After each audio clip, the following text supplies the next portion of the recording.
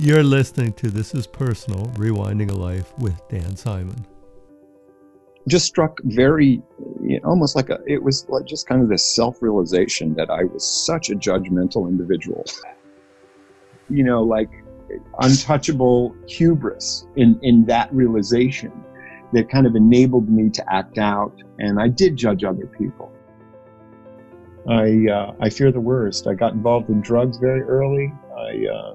I was always, as a rebel, again, I hung out with a crew of guys that were thrill seekers, and that certainly the law didn't, the law was not a sort of boundary for the adventure. And, I don't know. I don't know what would have happened, but I wasn't hanging I wasn't hanging with a kind of positive crowd before I found music. He took me under his wing, like, when he was off the road, I was over his house every night. And if he did a local show, I was backstage, you're talking about, 14, 15 years old. And there's no shortage of dreams, man. There's just like wherever you turn, whatever your interests, whatever, there's no shortage of creativity. There's no shortage of being creative.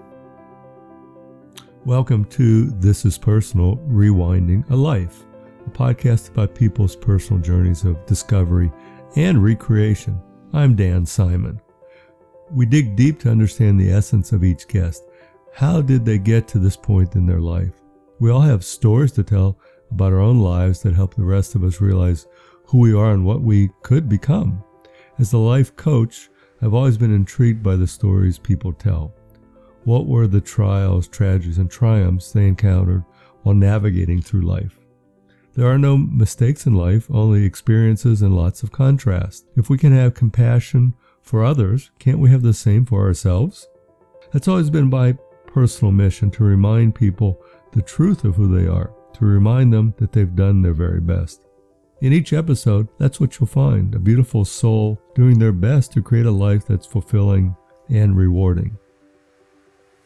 In today's show, you will meet John. It's not easy to give up a career and a lifestyle that you've been in for 30 plus years, that you're comfortable with and you're accomplished in, but that's exactly what John did. At 56 years old, being a professional musician and a very successful one his entire adult life, he decided to leave that career and pursue happiness and fulfillment in completely different ways. And it wasn't because there was anything wrong with what he'd been doing. He just felt that it was time to move on, to change, to do something differently. And as John says, there's no shortage of dreams. There's no shortage of creativity. Whatever you want is right out there in front of you. And you just have to go out there and chase after it. So my hat's off to John for pursuing something different and taking the road much less traveled. Enjoy the show. I'm excited by where I am in life today. I will be 58 in November. I have been living the last 8 months really in a new chapter that I am very just excited to be in, and it felt kind of like a long time coming. And I do, I attribute part of the kind of impetus to do what my wife and I have done, in part to my experience at the Modern Elder Academy that you and I both share. But just to cut to the chase, I was living in Los Angeles since 1999. I was a professional touring musician. My wife runs a variety of businesses on an entrepreneurial level. And she's someone who you may want to very well talk to, because she's got a great story too. And she's an MEA graduate, as it were. But I'll tell her about this. She's actually in the room. But that said, we had a really full and busy urban life that was really wonderful and expansive. For many years, we lived in Venice Beach. Like I said, I was a touring musician, and the phone was ringing regularly, so I was working regularly. What instruments do you play? Primarily bass. I'm a bass player, both electric and upright, and that's something that carried me through, that's just a whole topic. I mean, I started very young and was very lucky and was able to experience a lot by being a musician that I'm very very grateful for. The truth of the matter is, as much as it was a gift, I think near the end of things starting to slow down for me, it was a co-writing, if you will. I was getting less and less busy as a touring musician. And I say I was probably co-writing it. I think it started back in 2005 or so. I went on a vacation to Belize and was struck very, almost like it was like just kind of this self-realization that I was such a judgmental individual. And I started to just see my own game theory in relationships. Can I ask you, John, what happened in Belize that all of a sudden that hit you? I read a book that was related to the Course in Miracles, and it kind of addressed my jadedness, and kind of justified it, but at the same time didn't support it. And it opened me up to the fact that I was not holding people in a space that was by any means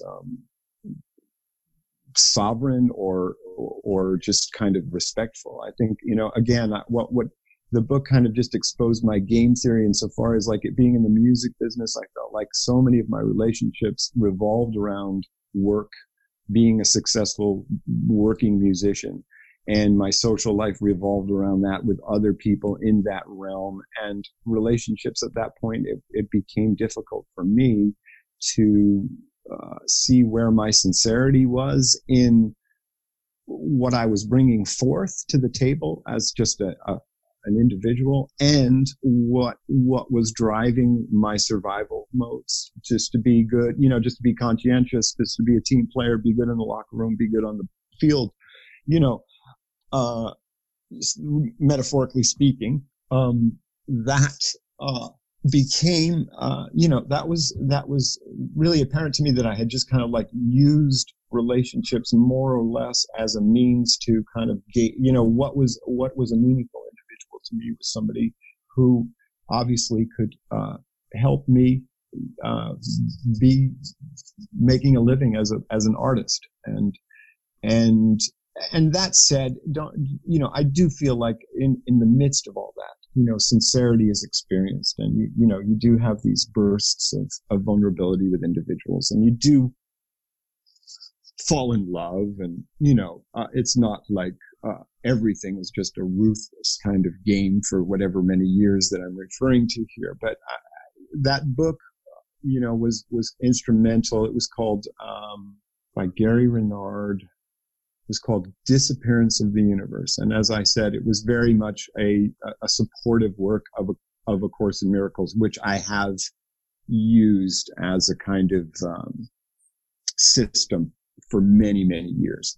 Before I had read that book, to post that book, and I still kind of refer back to it from time to time as kind of a kind of thought system that I appreciate, and kind of gets me in a space that I appreciate. So that said, that was a turning point, and I saw my. Was that 8 months ago? You referred earlier to. 8 months ago was a whole other shift where we just kind of bailed on LA. But what really was a shifting moment for my life was about 2005, 6. I think it was 2005. The end of 2005 and into 2006, where I really just started to see my judgment of others. And we'll get off this because I'm long-winded and you already see that. But that said, it was screaming to me. And I realized that there were really a lot of love. I'll start crying. There was just a lot of lovely, lovely people around me that really were ready to see me as lovely, and that there was just a lot too that I was cutting myself off from in that kind of aloof place that I had created for myself. And at that juncture, I had been working with an artist for about 10 years, and there was just some cognitive dissonance with him, being with him. There was some good things and some counter things. And the more time was continuing on into that early 2006, the dissonance really felt palpable. And he let me go, and I welcomed it. And I continued to work quite some time after that for a variety of artists that I found super satisfying. And I really, really still look back and have some moments with different, tours, different experiences where it was really a magical, lovely way for a man to travel, make money, experience the world. Where I am now is drastically different insofar as slowly, I attribute it to the business. I attribute it to me going through my kind of 48 to 52. The astrological term is Chiron or Cryon return, which would coincide with, with a midlife inventory, if you will, not necessarily crises, right? But in that moment, I was still working professionally, but in that 48 to 52 realm, I really felt like I had kind of created a career for myself that wasn't in line quite so much with who I was as an individual. And so in that realization, I'm sure my behavior reflected it more and more. Although, like I said, I was generally very good in the locker room and on the field. I kept, whatever was bothering me about I use these metaphors sports-wise because they just apply to the touring musician scenario. You know what I mean? I didn't let my personal things get in the way of my relationships on the road, kept it all pretty clean. But at the same time, again, the business did change and I did change. And so let me stop you a sec, John. If we could back up about what I'm curious about is, back in 2005, 2006 is when you seem to first identify that you had a heavy judgment of others, which most of us have learned. It's really tough. It's really tough not to. Well, generally, if you were judged yourself, that's just what you pass. That's just what you pass on. Yes. So, what do you think at that point when you realized at first? What was the biggest fear you had that spawned all the judgment of other people? Where do you know where it was coming from? Oh, sure. I think so. I mean, that goes way back, though. It certainly goes way back before. I would have to say, early teens, probably earlier. I was a kind of, I kind of had this epiphany at an early age that was pretty magical and metaphysical, where I kind of had this kind of Frankel-esque kind of epiphany at 13 or 14, where it was like, my perception of the day is as crucial as the day, and maybe the day isn't quite as bad as I'm perceiving it to be. And what's out there, and what am I projecting? And I actually had this kind of epiphany at a very early age, but that also came with a kind of smug arrogance and acting out that protected me from feeling quite less than by all other kids around me. You know what I mean? It was kind of like, It was smart. It was epiphany. It was epiphanictic, if that's even a word. And it was kind of magical and metaphysical. And again, to have that knowledge and go, wow, I can choose my feelings here, and I can choose, and that's a powerful realization, that I can choose to see this situation and choose to be grateful about it, as opposed to just be at the kind of end of my emotions. That was kind of the thing. But in so doing, I acted out crazily. I had this kind of like untouchable hubris in that realization that kind of enabled me to act out. And I did judge other people. I judged other people. I grew up in a kind of hippie town. I was a musician, an arty hippie kid, and I judged everybody pretty harshly from that platform. But it was largely a defense from, earlier pain of feeling a fear of not being good enough. Yeah, simple point. Just very simple.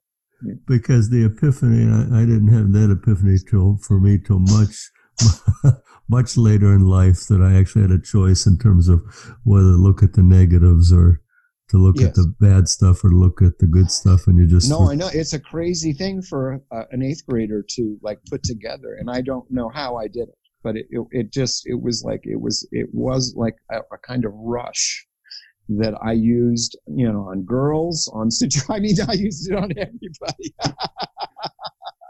And, I don't know where it came from, but I'm sorry I interrupted you. That's all right.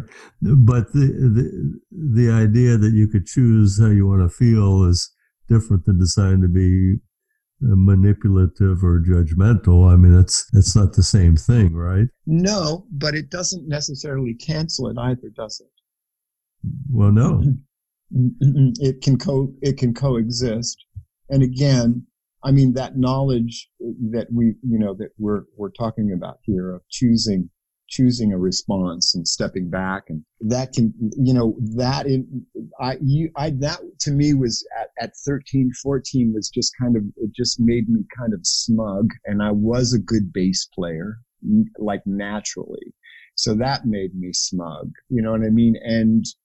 And I was afraid, I was afraid all the time, of ultimately, if you found out who I really was. And this isn't something that I'm unique. I think so many people share this. It's like, if you find out who I really am, you'll hate me.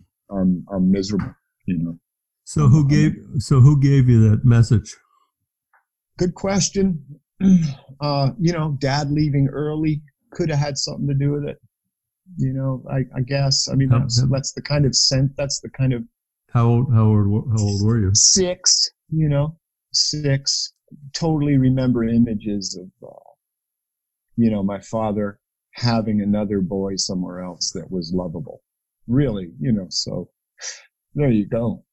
It's making me cry now, but that's all right. That was a very palpable image at a very young age, and just having my mom, she's passed.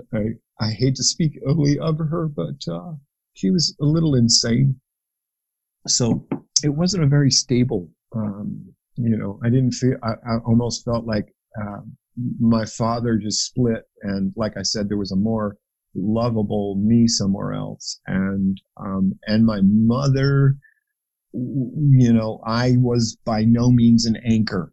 You know what I mean? She wasn't a crazy alcoholic. You know what I mean? It wasn't like that kind of thing. But she held a job and she did the best she could. And I love her to death, but she was a little crazy. So I think on a kind of quiet background noise, subconscious level, I did not feel safe. Yeah. I attribute all those things to my feelings of being judged, and also being judged unworthy. Let's put it that way. Yeah, that's it. Well, and you can understand in terms of things that happened exactly why that would make sense to feel that way. And, the interesting things about that I like to study are how people respond to those things. And in almost all cases, especially going back 40, 50 years, there wasn't a recognition that any of these traumas, any of these things happen in your life that there's anything to actually do about it. Yes, I think exactly. Right. I don't think growing up in my life, that was the only emotion for a boy to have was really to express was to be angry. Yes. Any other emotion was really not even on the spectrum. You can be pissed off, you can be angry, but to be appreciative or grateful, or to actually have sadness, or fear. Realize that you're not supposed to be afraid of anything. That's right. That's a huge one. So it's so if you had to summarize when you became an adult, when you left home, what was the lesson that you had been given in terms of what life was about and what you were about? How would you summarize it there? I felt when I left the house, I felt pretty safe, and I felt pretty ready. I left at like 18 and kind of, came back after about 4 or 5 months for a summer. And that was to my mom's house. My mom raised me, of course. And then I was ready to go again. And again, I had confidence that I was going to find my way. And I had enough faith in my spirit and love of music at that point that really, I'm just realizing this now, but that I really had so much faith in music that I just knew that what I would do is pursue it. And I was raised in that generation where I just always had chores. And, by the time I was like 13, my mother was getting these summer jobs with her friends, it was just like, so I was already able to work. And I just moved to New York City and just kind of worked. I never went to university. Just started working odd jobs and pursued music. But, I did feel, and I didn't feel when I left sometimes when I'd have financial difficulties, my mother would make suggestions to me like that I felt were so below me at that point. I felt like I kind of had separated myself from their version of what one was capable of. So where was the confidence in terms of music? Was it in your love of music, or was it your skill, your ability to be a musician at that point? I knew I was received really well in my hometown. So, and my hometown was pretty musical, and I knew I was pretty good, and always, for the longest time, I always got the gig, as it were. And so I trusted in my talent, I guess, is more than, I loved playing at that point, and I loved music. It was just a defining facet for so many years of that early part of my life. But at the same time, I did feel like I was capable. I was qualified. That's the word. I felt qualified, both in talent and somehow in my aesthetic. That I could do what. And I had some mentors at an early age. I have to say, in my teen years, I had 3 music male mentors. They had a huge shaping in that. I imagine now, thinking back, because they were, surrogate dads. I feared their anger at me is the same I would a father, but at the same time, they were my kind of friends. But at the same time, they showed me, like, you can do this. You can be a bass player and make a living at it, and you start here, and you do it this way.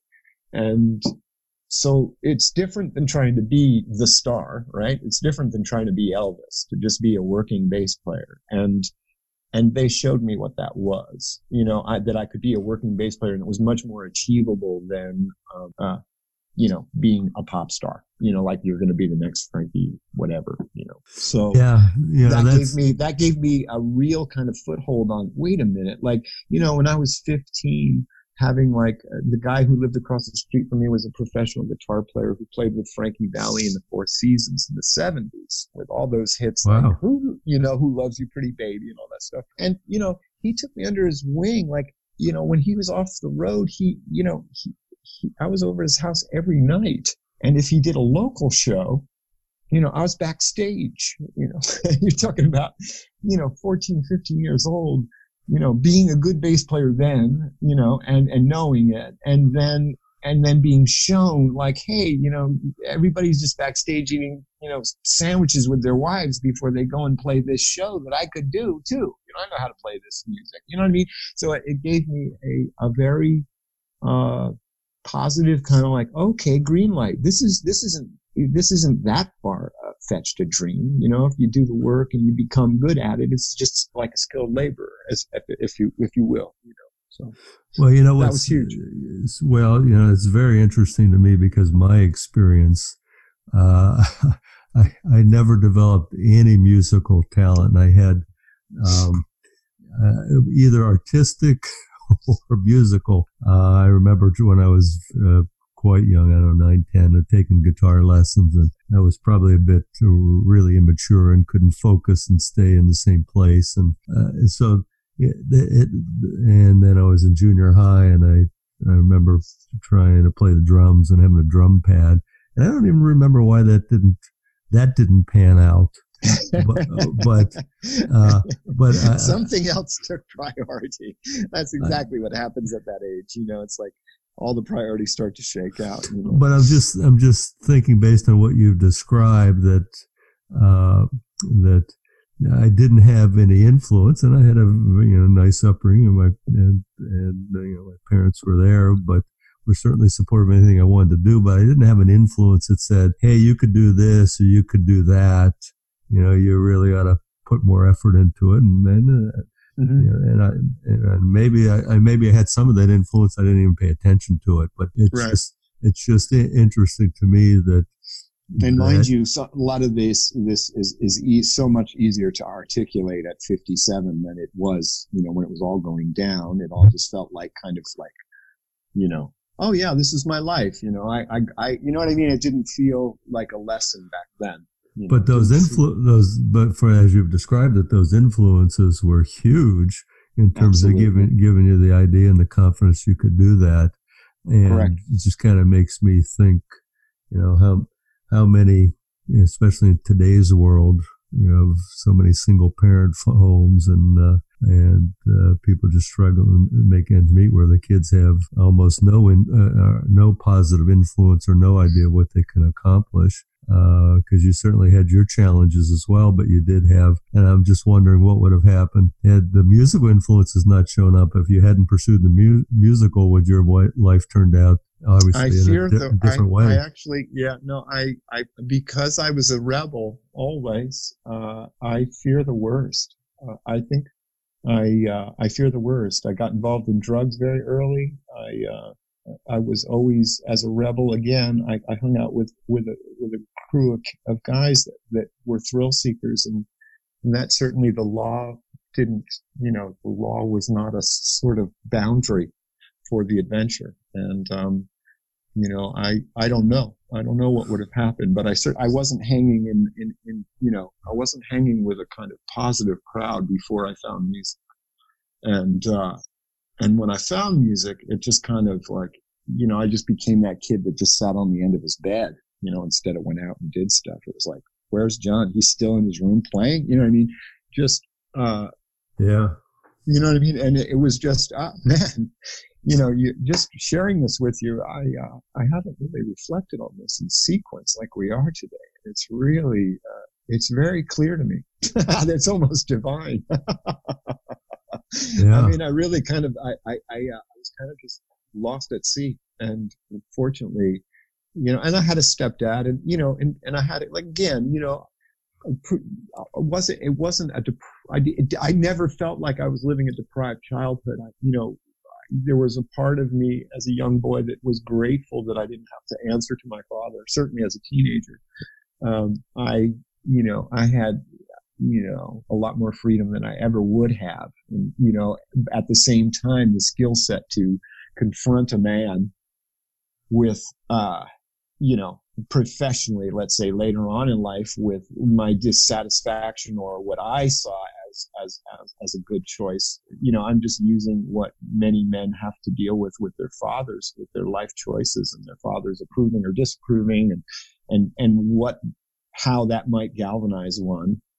Not having that is just the way it's been. But at the same time, I did have those other guys. So.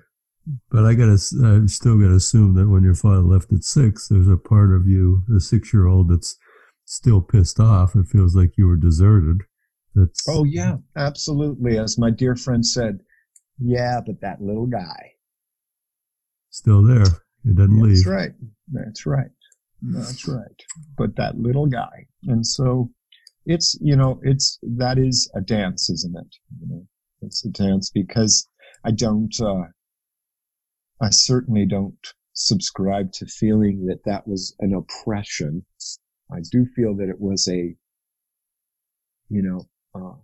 kind of challenge, but I don't feel that, I choose not to feel victimized by it. I choose to embrace it as kind of my curriculum. So. Well, and that's an important distinction, right? It's not being a victim to say this is the effect it had on me at the time, and this is the effect it has on me now. Right. And you still can make other choices, but that doesn't mean it doesn't inform your life and the choices you've made, because it's it's very powerful. Exactly. You just can't deny again, it's like you've described it eloquently. It's that little guy coexisting with, the ability to make choices that aren't driven by that experience. Yeah, and I truly believe that the situation that you, on a spiritual level, that you have growing up is, and I've had lots of awareness and stories of people that have unbelievable trauma, but I always believe that everybody kind of chose it in advance to have I'm with you. Have experiences that that they wanted to have, and the things that you could say shouldn't happen, it's bad, but no, that's the way life is. We have these experiences, and there's stuff that we learn, and we're here to have that experience and see where it can take us and how we can deal with it, not to have everything be perfect in our lives, because it's not the way it works on this planet that I know of. No, that's right. And I appreciated your post earlier today about the Shaman's Heart. Is that the name of the book? I'm curious about it because of the quote itself. Heart of the Shaman, yes. Heart of the Shaman, yeah. That sounds very interesting to me. And I loved the 3, just the quote. I don't know if that was you or from the book, of just the kind of 3 kind of irreconcilable nightmares. Things that occur. And again, I really think our grace, I really think our grace and meaning is in how we deal with all those things. And that's really where it all comes down to, is in our choice, because we're coming full circle. We're coming full circle back to, not being driven by the little boy, in our decision making, and saying, oh, I was a victim, and coming from anger, and still coming from anger, and letting that drive the ship. But instead being able to kind of not circumvent it so much as just breathe around it, and to realize that maybe, just in our ability to do that gives us a perspective of self that's broader than the self that's just, you know what I mean? Just our ability to step back in that kind of always stepping back moment isn't in itself kind of miraculous. And it's ushering in peace and love and understanding into those situations of chaos and malevolence or whatever, true horror. Yeah, and to let everybody know from the quotes that what I put in there was from the book. It wasn't mine, but it was the nightmare of safety, the nightmare of unconditional love, and the nightmare of death. Yes, and so I'm just fairly early on into the book, but it's actually how you go from the dream of safety to the nightmare of insecurity, from the dream of a love, of unconditional love, to maybe it's not unconditional. How do I handle that? Yes. To the dream of right, exactly. Again, maybe people are judging me. How do I handle that? Yeah, exactly. I mean, that's why I was intrigued by the title and the quotes. So, yeah. So let's talk about in the time we have remaining, John. Yes. Let's talk more about judgment. Mm-hmm. What is your method in terms of moving beyond the things you noticed back in 2005 and 6 about how judgmental you were? What's the process with you in terms of where you want to get to and or where you are in terms of letting go of the judgments of other people and obviously ultimately of judgment on yourself? Mm-hmm. Well, that is the key, isn't it? I mean, that's the key ultimately, is, and I think, as far as what I find interesting about the whole idea of looking at how we're in judgment of others is our, oh gosh, how can I word this? I had it better just a second ago. I guess, because I'm blanking out on trying to be specific. Just to I'll answer it generally. Well, let me back up a second and help you and help you a little bit in terms of, because it's very interesting in terms of you discovered you had a self-awareness that you weren't being authentic with other people, that you were being judgmental, and you were a team player, that you had your own agenda, which was to be protective of yourself. You decided that maybe that wasn't really the way to go, that you really wanted to look at being different in terms of how you approached yourself in life. And that's really what I'm interested in, is how you've negotiated that once you had that awareness. Because what's interesting is we can have an awareness that this is really kind of screwed up, or why am I thinking this way? But actually changing your life and becoming a different person, there's a lot of momentum and a lot of comfort in continuing to be just the way you've always been. It feels very comfortable. Mm-hmm. And so making that leap, in my experience, is very challenging, and we generally need help from other people, and it's not something you can generally just do on your own. So my interest is in how you're negotiating the change in your life in terms of what kind of person you want to be. How's that happening? Broadly, I am no longer a professional musician. For whatever, that's maybe too complicated to unpack, but that, again, the industry has changed. I'm an older looking guy, at this juncture. I was feeling unhappy in the kind of routine there and what I was able to bring of myself to that context. It changed. It stopped. It slowed down. I was able to pull away from that as a career, or it pulled away from me, for better or worse. And I was able to embrace it. I embraced it. I did not resist it with every fiber. There were parts of me that doubted my own impetus to pull away from it as a career. I was like, wait, do I really want to do this? Is this really right for me? And that did take a few years, and that did take some good conversations with some friends. And that did take me just spending time away from it all and saying, are you happy that you're away from this? And really experiencing myself honestly without that career piece, without that, that moniker or whatever, what are you? Who are you? So important to me all these years, like to let that one go. And it took some years to let it go slowly, and I experimented with it, and I kept my fingers in a couple of different pots. And that's not to say that I still am involved in music to some degree. I do composing here at home for a variety of little projects, such as, like infomercials and stuff like that. So there is a little bit of that going on still. And I was fortunate enough to just have a buddy in that business that throws me a little bit of work that way, but it's by no means an adult wage, but it's a little bit of work. Of course, through the years, I just gleaned different skills as a handyman. So I'm a cabinet maker, like, I have a lot of those kinds of skills. And so I fall back on those now in a way that I almost embrace as a kind of sincere, although I haven't been working that much this year.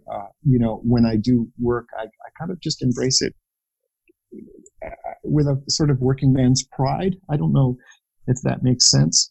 I really do appreciate just showing up with good people and putting an effort into something that I think is a good idea. So, I'm skilled at so many things at this point that I really don't care what I do for a living. I pulled away from LA. My wife and I sold a house. We cashed in on our equity there. We got out of debt. We bought a house outright. And we're both in a expansive kind of, what do they say in the MEA, the litmus stage, where, everything, my wife's business started to slow down drastically, and we weren't able to really just float the lifestyle that we were living in LA. And we just decided to take the equity that we had and live a much simpler life, much less expensive life. And, so we're, with that big shift that happened last year, we're still sorting it out. We're still kind of, we've got money trickling in from here and there, and I've got royalties from this and there coming in, but, we're not ready to retire. We're still looking for means of income, but at this point, it's not the rat race that we had. And it's really about being in alignment with what feels genuine with our, deep heart, our heart selves, Wow. And so let me stop you right there a sec, John, because it's, we're over time at this point. Yeah. No, we get 20 more seconds, but we may run over a little bit. The choice of, and actually I had a very similar conversation last week with somebody that was actually she'd been in advertising for 40 years and loved what she did, but kind of everything else around her changed, and she just decided, no, I'm done with it. I'm going to do something different. It just seems that, in terms of what you described, it's not that you don't like music. It's not that it's, you couldn't continue making a living in it, but you're saying if you want to make changes in your life, you have to start with maybe the biggest thing. And certainly that's what's defined a big part of your whole life for your most of your adult life. And you decide, I'm just going to set that aside for now. I'm not going to do that. It seems like that one takes a lot of courage, but two, that it opens up space for other things to come in, because if you can't let go of what you're doing, then oftentimes there's just no room for anything else to come in, so nothing's really going to change, and and that's, so many people just burn themselves out. That holding pattern, and it's not fair to music. It's not fair to anybody, right? It's not fair to music, and it's not fair to you. I mean, it's like when I see somebody who's 26 who's like popping at the seams to go do a show and jump around and do what, and just be ecstatic doing it. I just go, yeah, there you go, kid, go for it, Right. And what's to stop me from jumping around ecstatic doing something right now? But it's not that. Right. You know what I mean?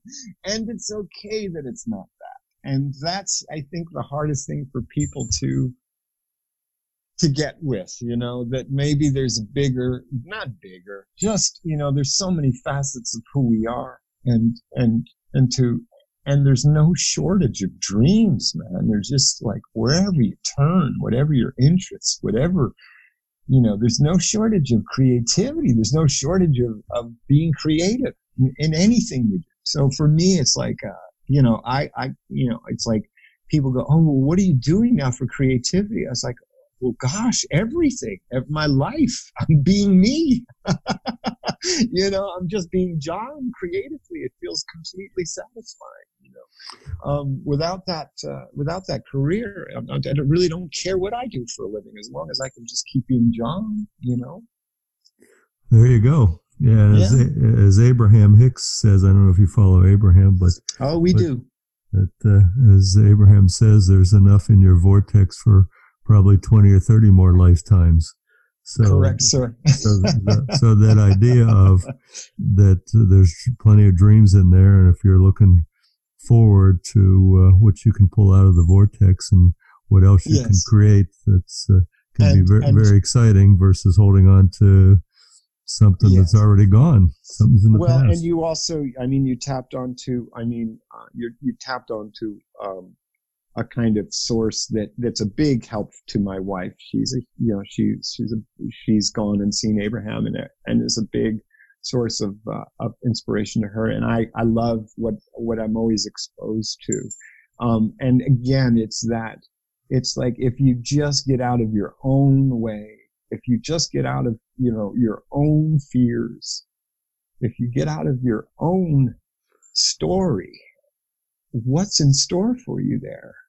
And to quiet down that controlling mind that's just constantly in flight or fear, whether you're conscious of it or not, to really quiet that down enough to be quiet for whatever's in the vortex to flow. That's where we're at together at this point. We don't write what we are or what's next. It's really like it's all there. I trust it's all there, and I'm happy to just be showing up for it, quite honestly. That's it. Well, John, you have an awesome story. I really appreciate you sharing it with all of my audience. And when you talk about a story, I wanted to hear your story, but it's inspiring because of what you've created. And the thing that's most important is that you're not afraid to rewrite the story, to do to find things that are in alignment, in harmony with who John is, as you said. So, I think that example that you set is going to be helpful for a lot of people, that you can go out there and be courageous enough to, because you've let go of a lot of things. You and your wife have let go of lots of things that in many ways probably would have been much easier to hang on to, but you didn't do that, and that's a testament to you and your wife's decisions and character in life, and what's important to you. So really good job, and thank you for sharing it with us. It's my pleasure, sir. My pleasure. I really enjoyed the whole experience, and I wish you a lot of luck with the podcast and everything. So. Thank you, John. Appreciate it. Best of everything. And let's stay in touch, yeah? Okay. Thanks for listening to This Is Personal, Rewinding a Life. If you like today's show, please subscribe, leave a review, and share it with your friends. All of that would be greatly appreciated. You can find me at dansimon.co, on Instagram, Dan Simon TV, or Twitter, at Dan Simon TV. Thanks for listening to the show today. New show will be out on Monday. Have a great week.